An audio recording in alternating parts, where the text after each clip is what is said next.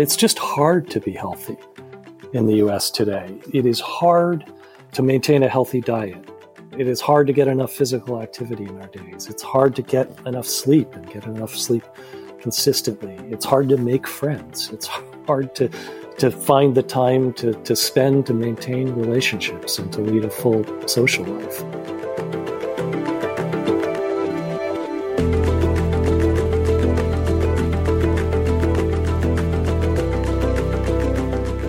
Welcome to The Other 80. I'm Claudia Williams. Today, we're going to zoom way out and discuss how our modern way of living is actually making us sick. Supersized meals are easy to consume in a drive-thru without even walking from the parking lot to the door. Our eyes are glued to streaming services while our bodies are glued to the couch. In today's ever-on culture, we are spending more and more time alone rather than in community. I don't say this to shame anyone. Expecting someone to lead a healthy lifestyle in our modern world is like asking someone to swim fast against an unbelievably strong current. It's almost impossible. But what if the products we use every day could help us stay healthy, rather than drag us further and further downstream? That's what Steve Downes is trying to do with Building H, examining how the products we use every day are making us sick and how we could turn it all around to build health into everyday life. So please welcome Steve Downes to The Other 80.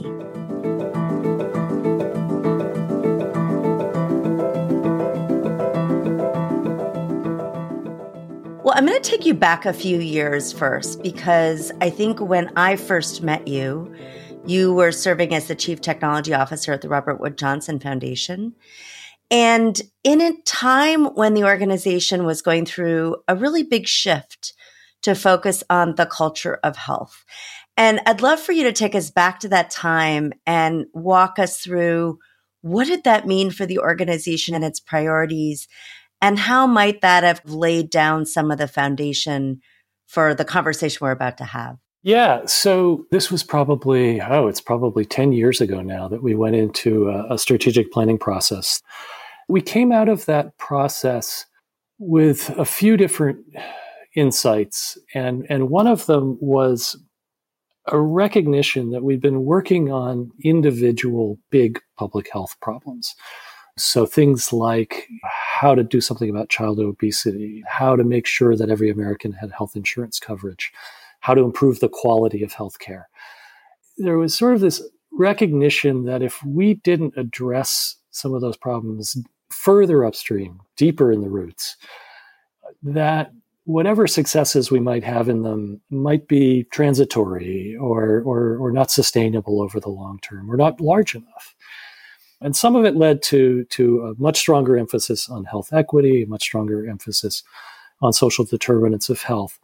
But this idea that every sector influences health, whether that's education or housing or transportation, or all of these different sectors, how do we get them to embrace health and to have a more intentionally, more positive impact on health? And around that time, Thomas Goetz had joined the foundation as an entrepreneur in residence. Thomas had been an executive editor at Wired magazine, and we'd gotten to know him there.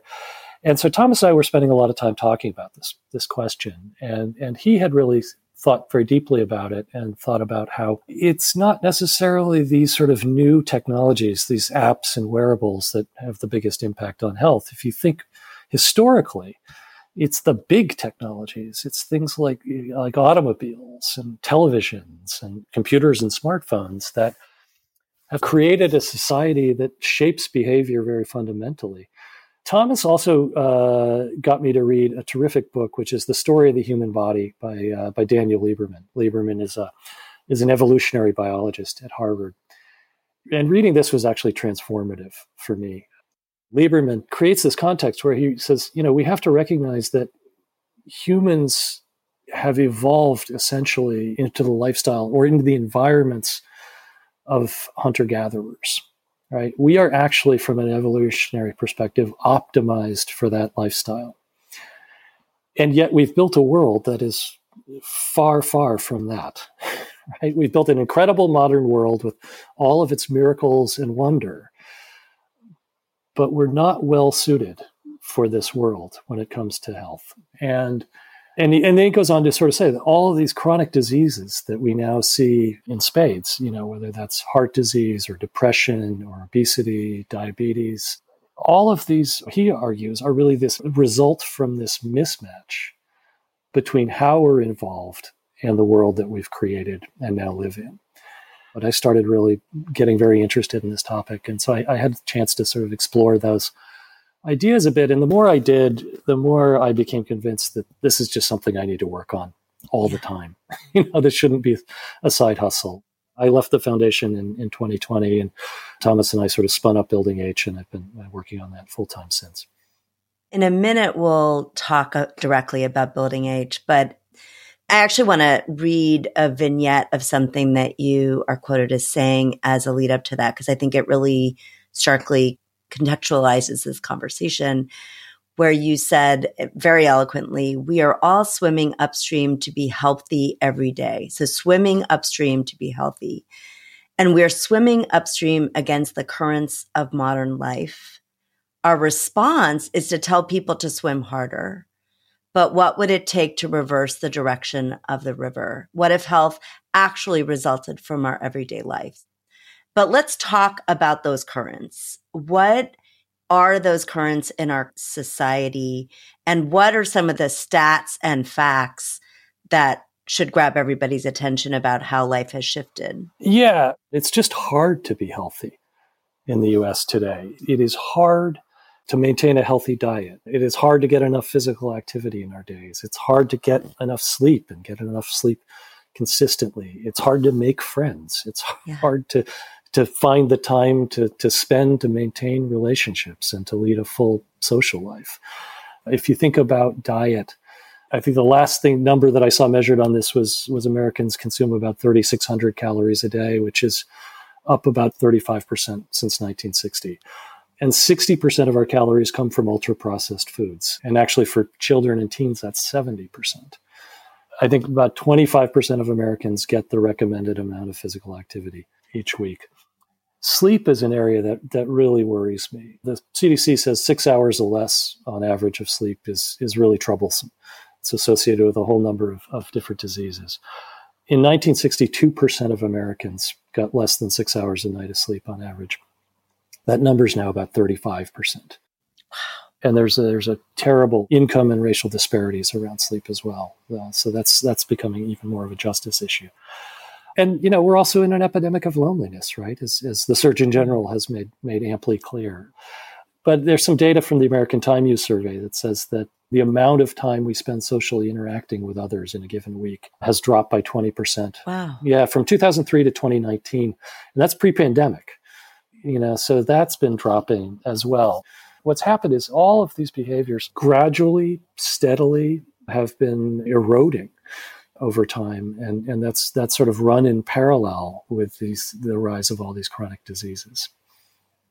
Maybe just to set up Building H a little bit, the premise you and Thomas set out to demonstrate was that the products that we use every day, to your point, the big technology, have an outsized impact on the environment in which we choose behaviors and our behaviors themselves. And that if you could go about and closely examine that, what you call product environment, and in a transparent way, share that with those companies, that we could start to engage in conversations about shifts to those products, shifts in choices among products. So to talk a little bit about that, you and Thomas were there at RWJ hatching this concept. How did it start to gel for you and the kind of first shape of it? I mean, if you think about it, this is a very big, ambitious concept, right? What essentially as we're saying is that the products and services of everyday life fundamentally shape people's behavior, at a population level, and are shaping it, unfortunately, in many cases for the worse. At least in aggregate, they're shaping it for the worse. And so how do you go about shifting that? That's obviously huge. In some ways, the first thing was really just to get the idea on the map, right? I mean, so this is not the way people typically think about health today, and not the typical way they typically think about let's get innovation and technology to solve problems. So part of it was just starting with the evangelizing of it, right? Can we articulate it? Can we write stuff about it? Can we start building a community of people who sort of get the idea, who want to hear more about it, who want to get engaged in it? But we also needed something that would make it much more sort of concrete, tangible, here and now, and actionable. And that's where we wound up coming up with the idea for the Building H Index. We thought about it in the context of health impact assessments. That's the idea that's typically done in either a big public works project or a big policy. From every aspect of health, how might this affect health? And how could you do the project in a way that would optimize health? Similar things you can do health impact assessments on things like minimum wage policies. And so we started kicking this idea around. So what if we did it for companies? Or more specifically, what if we did it for products? And so that created the Building H Index. And we did a very rough, quick proof of concept that we slapped on the website towards the end of 2020. We were excited that we got an honorable mention from Fast Company as a world-changing idea. And then we set out to sort of do it on a larger scale. And then so now we have done a major release of that in April 22 that covered 37 major products and services. And we are hard at work on a new iteration that we expect to have out in the first quarter of next year, which actually doubles that to 75 products and services and adds in a lot of industries that we hadn't before. So I'm curious, what was your theory of change for how that work would actually shift the river, so to speak, or the context for healthy behavior? Several elements to that. One is remember, we needed to articulate this big idea and get it on the map. And so part of it is it really does open up that discussion, right? It takes the, products can affect how we behave, and sometimes that's not positive, to here's how Netflix affects sleep, here's how it affects your eating habits, here's how it affects your social life, that sort of thing. Makes it very real. And starts to make it very, very clear and furthers that discussion. And what it does is it makes concrete the idea that these products really do have impact on health behavior. It's not a theoretical. And in many cases, it's impact on more health behaviors than you would expect. So for example, we all know that fast food restaurants affect our diets. That's not news. But we actually saw they had pretty negative effects on social interaction, on sleep, and on physical activity, and even time spent outdoors. And so that was another eye-opener.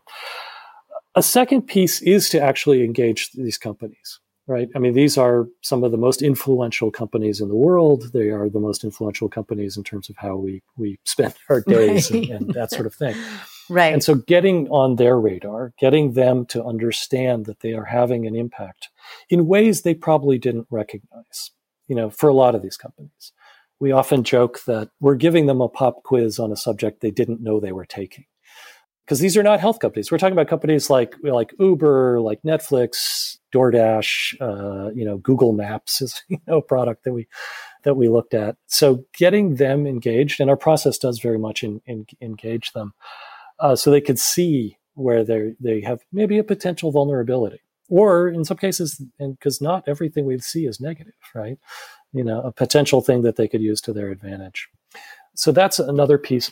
The third piece, I would say, in this is laying the groundwork for a different conversation and potentially ultimately different approaches to product regulation. And so if we think about consumer product regulation as we know it is centered around safety, ultimately, right? You want to make sure that when you use a product, you don't have a high chance of some terrible injury that comes from using it, or that it's clearly toxic, right? And you're ingesting something that could harm you quite significantly. That makes sense in a lot of contexts, but in a behavior-driven chronic disease epidemic, where the influences on behavior sort of aggregate and compound. So the way I would describe this is, McDonald's is not responsible for all the food-related chronic illnesses in America. But you might argue that they are, 1.7% responsible or 3.8% responsible. And so this is a different way to think about product regulation. And I think we ultimately need to get to a place where if your product is leading to unhealthy behaviors, which is leading to illness and disease and cost, there may need to be some accountability for that. And again, that's a long-term proposition, but what I think we're trying to do is create some building blocks where people can start to look at that and say, that's not a crazy way to think about that. And there may be ways to actually do that. I think the way we typically think about regulation maps much more back to take that product off the market, it's harmful. And so if you think about the FDA that regulates drugs and foods, those are its tools, right? It's on the market, it's off the market. So I think as you think about this kind of other form of regulation, it's probably not the FDA, right? Maybe it's health insurers, maybe it's taxation systems that internalize the externalities. Who would that even be? Yeah, I would say I don't know that we've gotten as far as sort of what's the right agency so much as to say, and you said the magic word there, which is externality, right? So the impact, the influence of a product on unhealthy behavior, you could argue, is an externality. And so the question is, how do you start making that externality expensive to the company? Mm-hmm. And that's not an easy question, but I think what we're arguing is that it is an externality that can be measured. And if you can measure that externality, then you can start to think about what do you want to do about that. Yeah. But I think what we're trying to do is to lay the groundwork for a different way to think about the way products affect people's health. And it's interesting, think about the parallel to the climate and carbon reporting.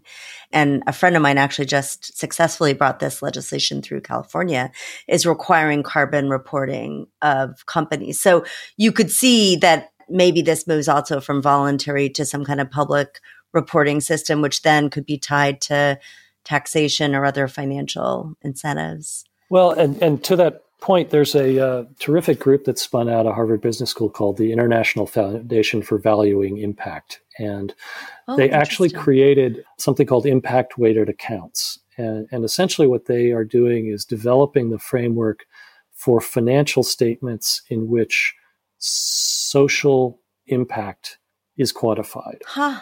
So instead of a nice happy ESG report, again, nothing against nice happy ESG reports, a company would say, here's our revenue, here's our expenses, here's kind of our capital, all the typical things you would see in a financial accounting statement. And here's our quantified in dollars and cents impact on the environment. Here's our quantified impact in dollars and cents on labor. Here's our impact on health. Here's our impact on ... And so I think actually that approach of disclosure first could get very interesting. And so right now, with the Building H Index, we sort of do more of a qualitative assessment that then has a process that ultimately gets a score. But we're actually doing a proof of concept. We got some funding from the National Academy of Medicine to say, can we take that approach a step further and actually, for a handful of companies, try to estimate the dollars and cents impact that they're having?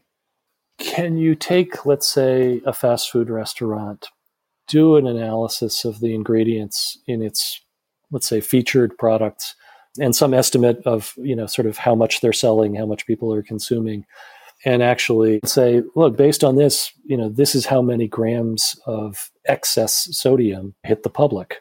It's a 10% increase in cardiac disease due to excess sodium. So if they produce this amount of excess sodium, we can then tie that to a certain amount of cardiac disease cases, and we know how much that's costing the country.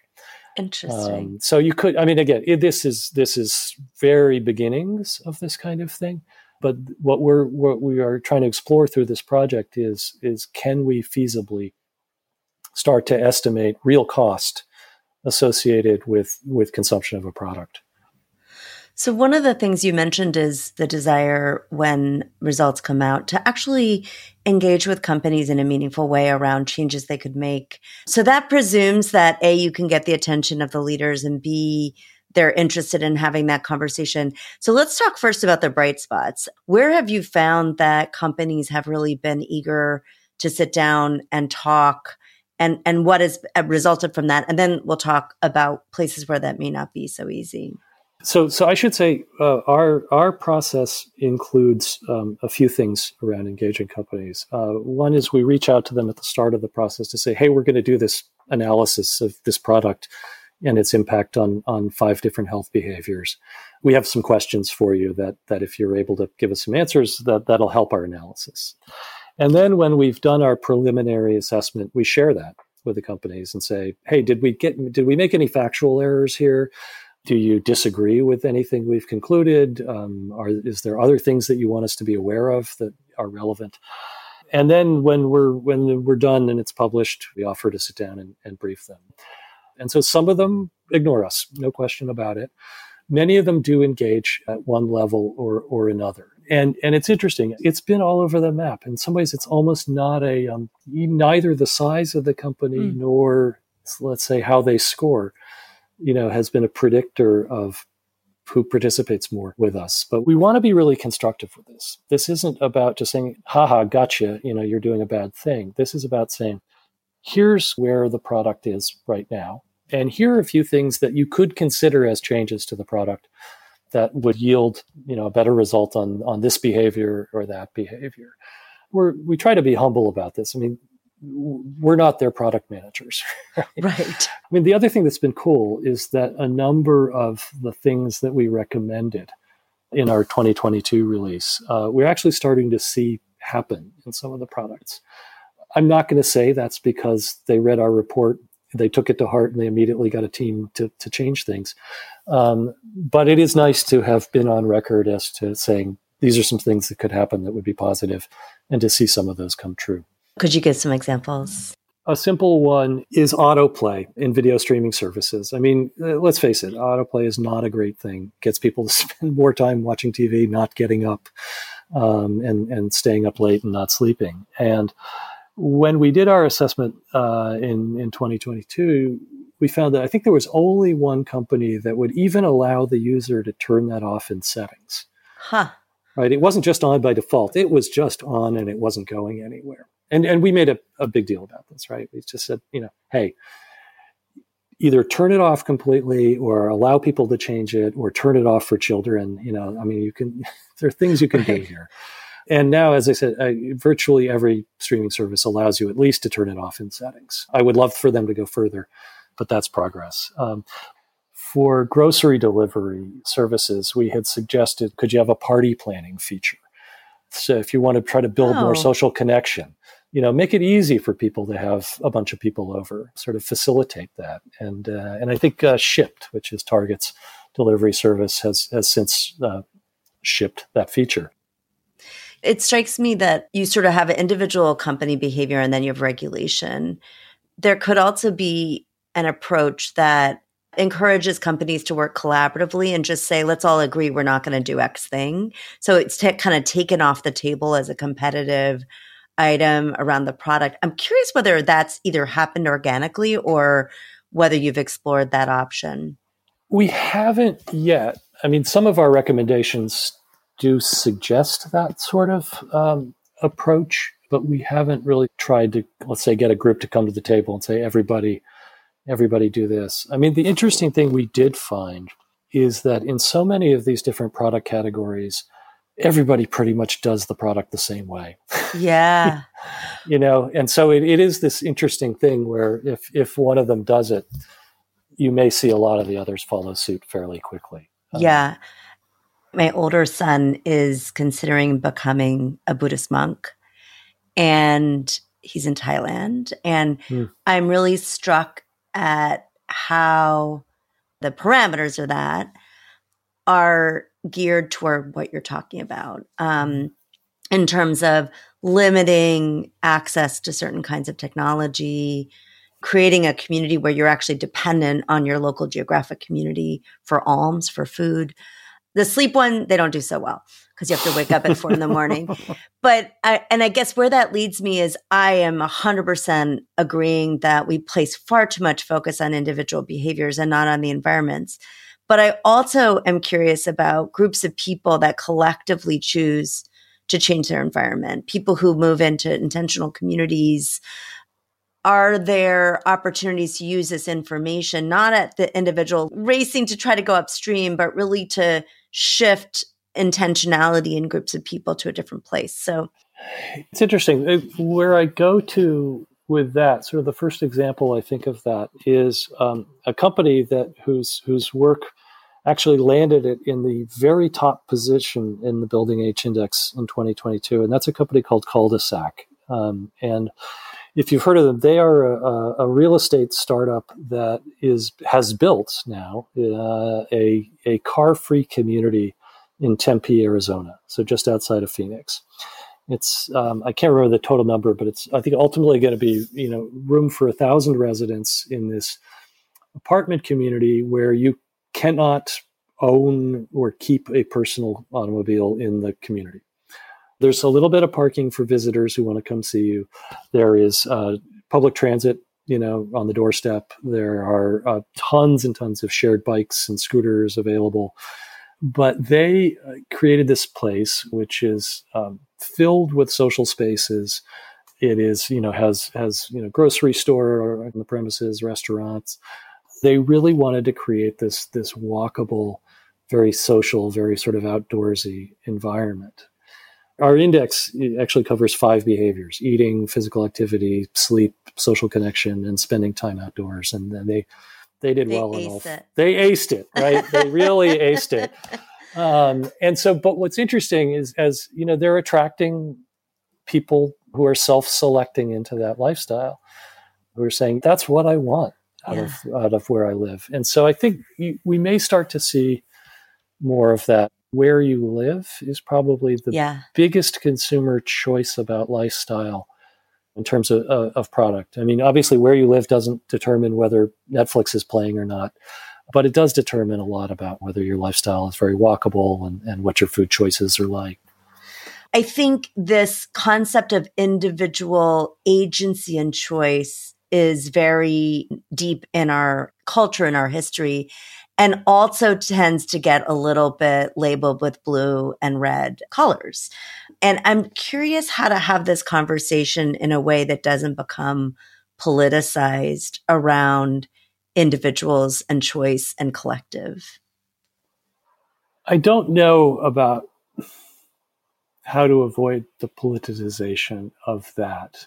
And I don't mean to imply when I say there's a product environment that deeply shapes our behaviors. I don't mean to imply that we don't have any agency and that everyone is sort of hereby absolved of any choice they ever make at any time.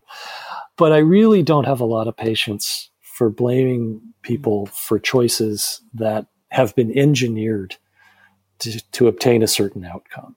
When you have armies of designers and behavioral scientists and engineers creating systems that push us to extra consumption, whether it's the notifications and the endless scrolls, whether it's the upselling and the cross-selling at checkouts. If you think about the bliss point, that perfect balance of sugar, salt, and fat that makes us crave another bite that chemists spent years Doritos, perfecting. Yes. So I think to the extent that, again, some of the best and brightest minds are stacking the deck to try to ensure a certain amount of consumer choice in a certain direction. I think to then just say, hey, it's everybody's choice, it's free will. I think that's disingenuous, honestly. It's hard to know how to cross the political divide on that, but I just think that it's simply a case that we have to acknowledge that if you tilt the playing field in a certain direction, the balls are going to roll to one side. As I imagine starting a company and knowing about your work, it's intriguing to think about starting fresh and saying, like Cul-de-sac did, how could we actually engineer this in the right direction? And I think with housing, there are a lot of just positive externalities that come from creating housing in a certain way. It's a lot more challenging if we're talking about streaming services, whose basic core product is trying to get us to stay in one place on our couch, right?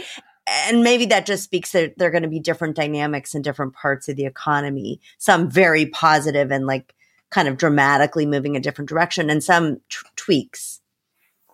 Yeah. So there are a couple of thoughts on that. One is you're absolutely right about something like streaming service. I mean, in the end, it's about watching television, and watching television is never going to be a super healthy activity. Now, I should also say, there's nothing wrong with watching television. Television's great. There's so much great television, right?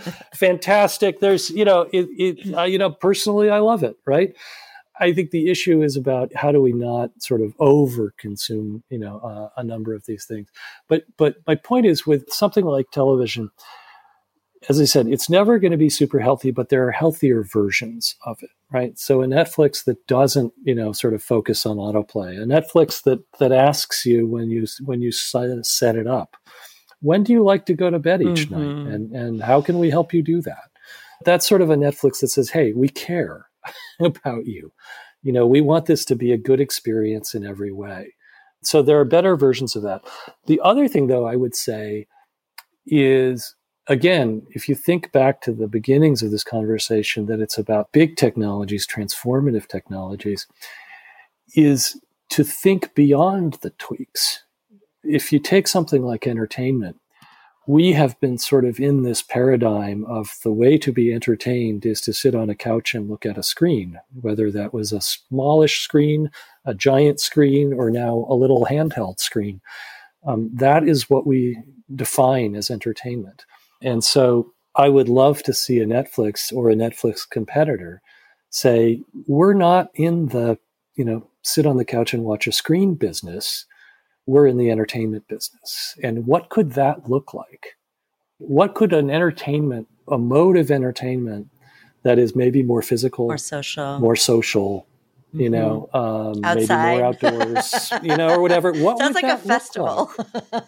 Yeah, what is it? Yeah, but I think that's the kind of inspiration that we want to see, which is to say we can do better than just kindler, gentler streaming service. We can really reimagine entertainment in each of these industries. I think it's possible to say, again, push ourselves a little further beyond where we are right now and say, what should we aim for here? We've been doing a little of this. We have a relationship with the University of Washington Department of Human-Centered Design and Engineering, where we've had students do speculative design projects.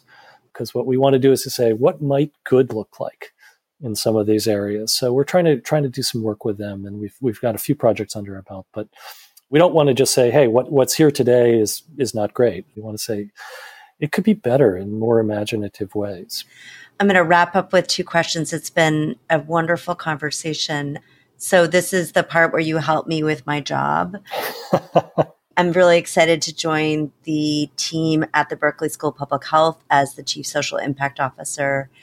And that's fantastic. I'm excited. And you will be on my speed dial, hopefully. How can universities, and specifically schools of public health, be more impactful in creating the conditions of health in America?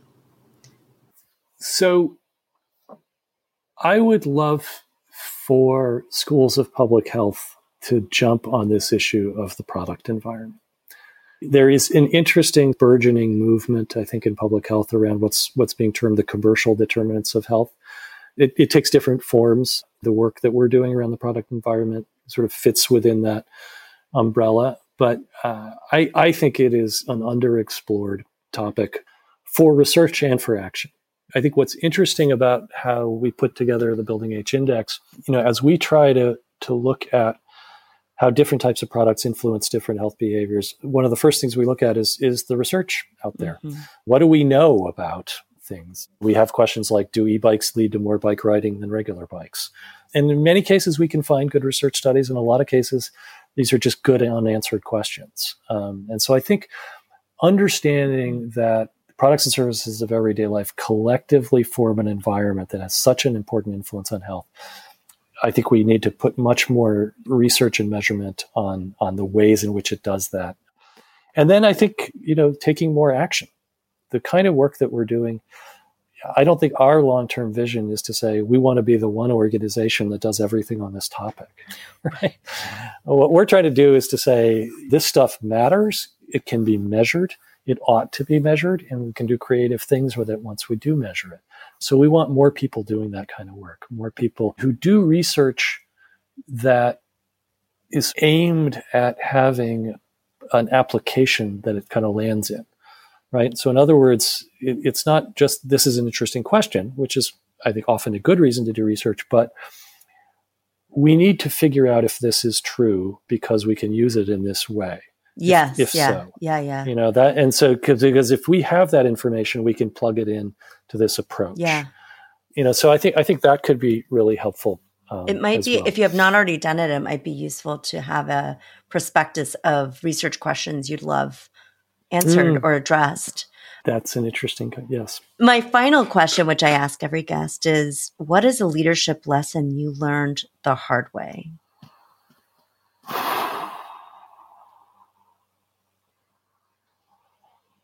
Oh, I think it's pretty unoriginal, but I think it's sort of one or more variations of the story where you can draw up a different way of doing things that makes plenty of logical sense and ultimate sense for whatever enterprise you're working in, but that asks individuals to do things that don't work for them. In some ways, it doesn't matter how good the idea is. You know, I think that's always a really challenging situation. And, you know, there's an element to this work, you know, that is challenging in the sense that in the game that we have now, it's not always going to make sense for a company to put their money behind health. Mm-hmm. And so that really does then raise the question of how do we tweak the game so that it does make sense for them? How do we tweak the game? How do we make it expensive for a company to ultimately have a negative health impact, or make it super attractive for them to have a positive health impact? Because we can make it clear where a company is doing well or doing poorly as it comes to, you know, the health of their customers, but we can't always make it matter. Mm-hmm. And it has to matter. Others on the podcast have talked about the challenges with the economies we have, and do we need to make more fundamental shifts to the way we structure, regulate, incentivize the economy? And that's an even bigger question. But I think naturally we lead ourselves there. I think it comes back to what you said earlier about externalities. The reality is we have a system that works brilliantly at so many different things and kind of falls down in a few key areas, really key areas, like carbon in the environment and like impact on health, of products on health. And so figuring out, are there ways that we can make some adaptations that enable us to do better on things that I think we know now more and more really matter. Mm. But yeah, that's a long conversation. An ongoing conversation. So, Andy, it's so wonderful to talk to you, and I really look forward to continuing the conversation.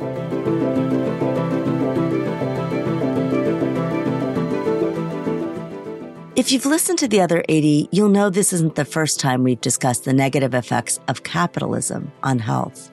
And yes, it's easy to argue that because of capitalism, we now live in a world where everything we could ever need is right at our fingertips.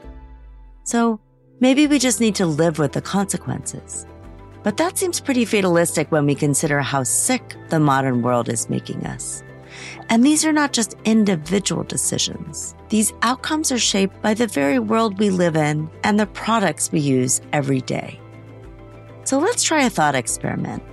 What would it look like to use all the tools of society to create products and environments that make us happier and healthier, not sicker and more miserable?